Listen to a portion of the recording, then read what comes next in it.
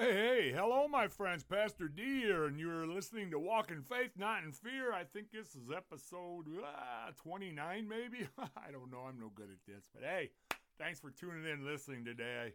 I got to be honest with you, I dropped the ball the last week or so. We've had so much going on through the church. We've been involved in multiple things. We did a big food turkey box giveaway, and I was just kind of tied up, through the week here on Monday and different stuff, getting everything together. And I usually kind of post my podcasts on Monday, and it's kind of my only free time in the morning where I can get in the church for a couple hours and have the time and the ability to do this. All my podcasts are out of the church, in the office at the church.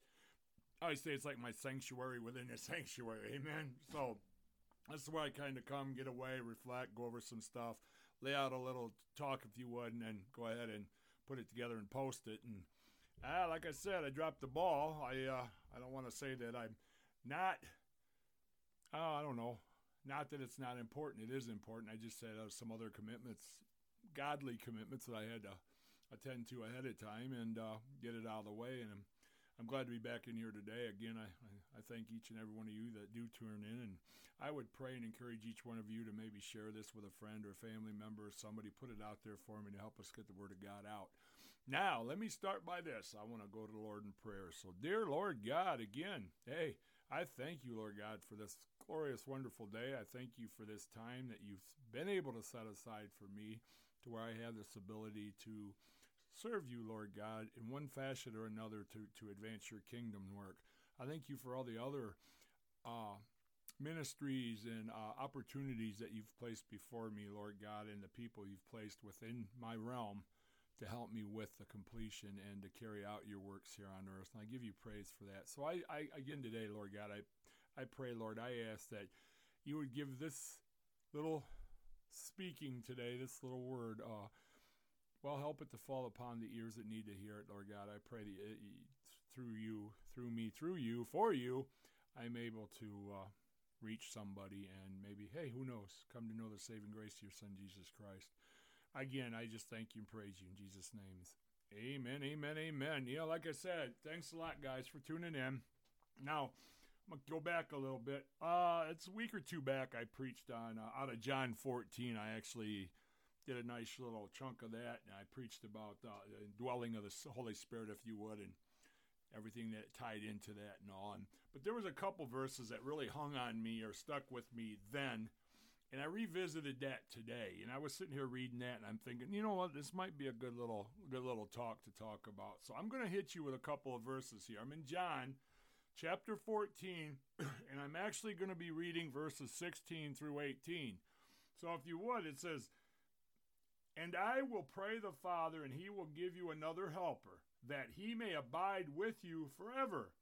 The Spirit of truth, whom the world cannot receive, because it neither sees him nor knows him, but you know him, for he dwells with you and will be in you. I will not leave you for orphans.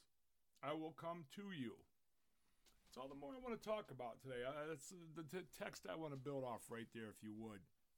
Now, I say that because, it ain't just me, and I know it's everywhere. The world, let's just start by saying this. The world is a tough place to live. Now, me as a believer, I'm told this is not my home, okay? But I have a heavenly citizenship, if you would. I belong to the Lord. The heaven is my home. Now, unfortunately, those in this world, sadly, many of those in this world do not know Christ. And by doing this, they belong to the devil. This earth is their home. Now, it's only a temporary home until they reach their final home. But their final home's not going to be in heaven. It's going to be the lake of fire. Basically hell, okay? Let's just put it straight out there. See, we got to face it, friends. In life, we either belong to the Lord or we belong to the devil. There's no other option. There's no third-party option here, if you would. You could say I live for myself, but understand, living for yourself is actually living for the world or living for the devil. So for us to move from belonging to the devil to belonging to God, this is going to take it's going to involve a heart decision, if you would. See, that means we have to accept the truth. That means accept the truth that Jesus died on the cross for our sins, for my sins, your sins. See, we believe that he died on the cross for our lives. Well, then we got to ask him into our heart as our Savior and let me hit that word again, and as our Savior and Lord. But see, there is some that they don't understand. They kind of like, why ask Christ into our lives today? And I got to say to you, or say to them, or if there's somebody here listening to you that may have that doubt or concern, I got to say, now I'm not going to go into them. There's many, many reasons, but there's one I want to explore today that the world, well, I want us to understand that the world that Jesus runs is so radically different than the world that Satan runs, the world that we live in. This is what we call earth here. As for me, I want to live in Jesus' world rather than this world. But you don't have to take my word on it. Get in the Word of God, study it yourself. There's different reasons why Jesus' kingdom is so much better than this world we live in. You do that. Think about it. Hear what I'm saying today and then decide for yourself, which world do you want to call home? We see in Jesus' world, there are no orphans. It talked about that. It was actually verse 18 I just read you. See, in the devil's world, he takes delight in abandoning you. 2 Corinthians 4:4 says, whose minds the God of this age has blinded, who do not believe, lest the light of the gospel of the glory of Christ, who is the image of God, should shine on them. Now, in our text here, the Bible makes it very clear to us that Satan, he's the god of this world, all right? But you and I, as Christians, born-again believers in Jesus Christ, are not of this world. We have a heavenly citizenship. We have a heavenly home. And my Bible tells me in God's kingdom there are no orphans. Jesus says, the first thing I am going to do when I send to my Father is send you the Spirit, my Spirit, the Holy Spirit, who will abide in you forever. Amen. And the second thing I will do, I promise, I personally am coming back for you.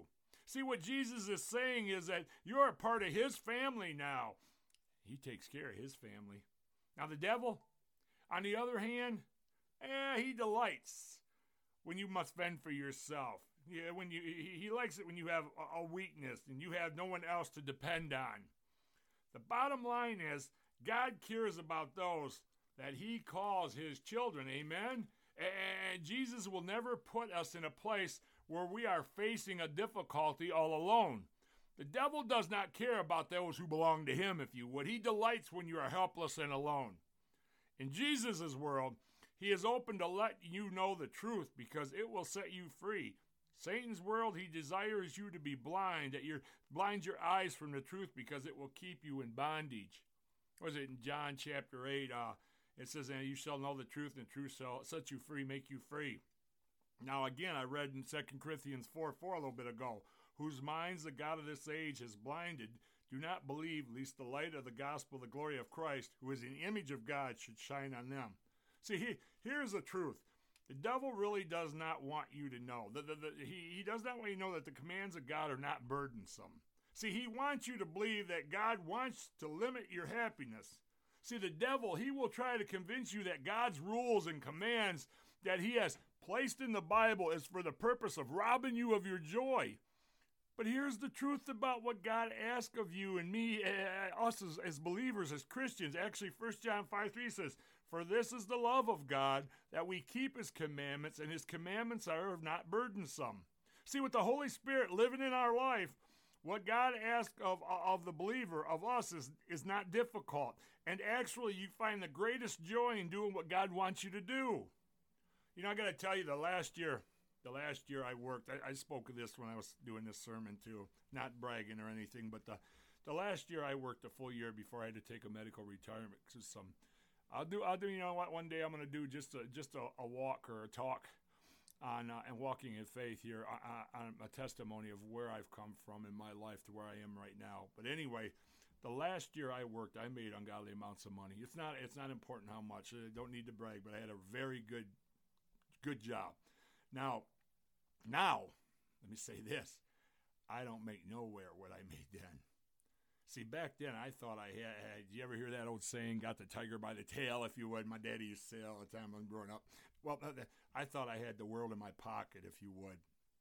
I have never experienced a level of joy in my life since then until I started doing ministry, until I surrendered myself unto Christ.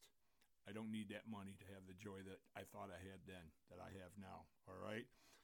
So I look at all the empty chairs in the churches, all the churches, not just Hope Church, all the churches.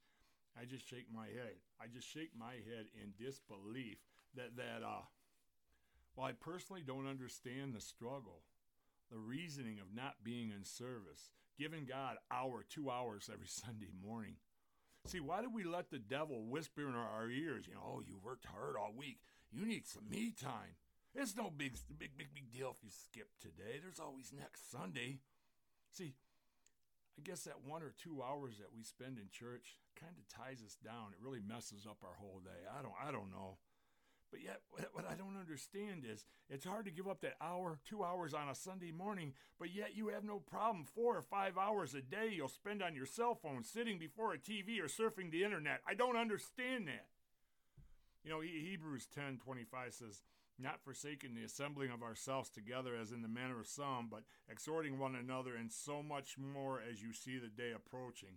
See, friends, the truth is, the assembling of God's people, if you would, church attendance, it has value. Why do you think the world fights with us every Sunday? Friends, understand, in Jesus' world, he is encouraging you.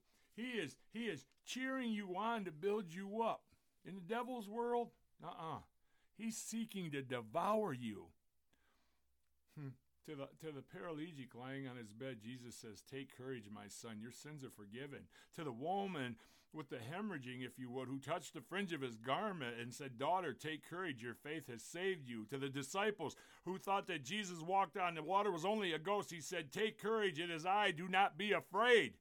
To the disciples on the night that he was betrayed, Jesus says, these things I have spoken unto you, that in me you may have peace. In the world I give you tribulation, but take courage, I have overcome the world. Amen? Now, friends, understand, I've searched my Bible from Genesis to Revelation. I have been looking for examples of the devil encouraging someone to build them up, if you would. And unless I overlooked it, I have found none.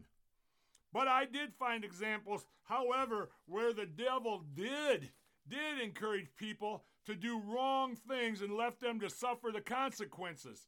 The greatest example in this encouragement that the devil offered Eve to eat of the tree that God said, do not eat. Peter nailed it square on when he said, be sober, be vigilant, because your adversary, the devil, walks about like a roaring lion, seeking whom he may devour.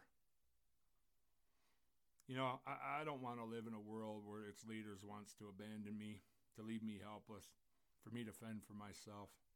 I do not want to live in a world where its leader will lie to me constantly to keep me from the truth. I don't want to live in a world where its leader is trying to destroy me at every turn. See, I choose to live in Jesus' world and be a citizen of his kingdom. Amen? I love having the reassurance of the promises of Jesus Christ. Just in our text today, in John 14, if you were to read all the 31 verses, you would see 7 headings where Jesus reassures us that we should not be troubled. Right off the bat, Jesus, he reassures us that those who put their trust in him has a place in his Father's house. Through him, Christ himself, we gain a sure way to heaven. Even after his departure, his work goes on. His work goes on by him giving us the Holy Spirit. We are reassured, we are promised that he, meaning Jesus, will come again. In the meantime, the Holy Spirit, he teaches us.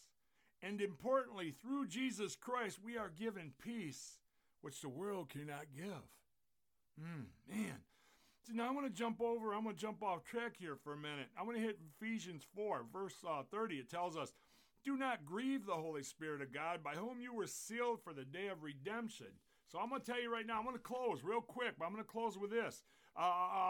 When you look at Ephesians 4, and you tie it in with our text from John 14 today, you will see God loves you so much that he not only gave his son for your salvation, but he also gave you the Spirit for your transformation. Hello, I hope whoever I'm talking to today got this. Praise God. Thank you, Lord. That's all I want to say. And until next time, bye for now.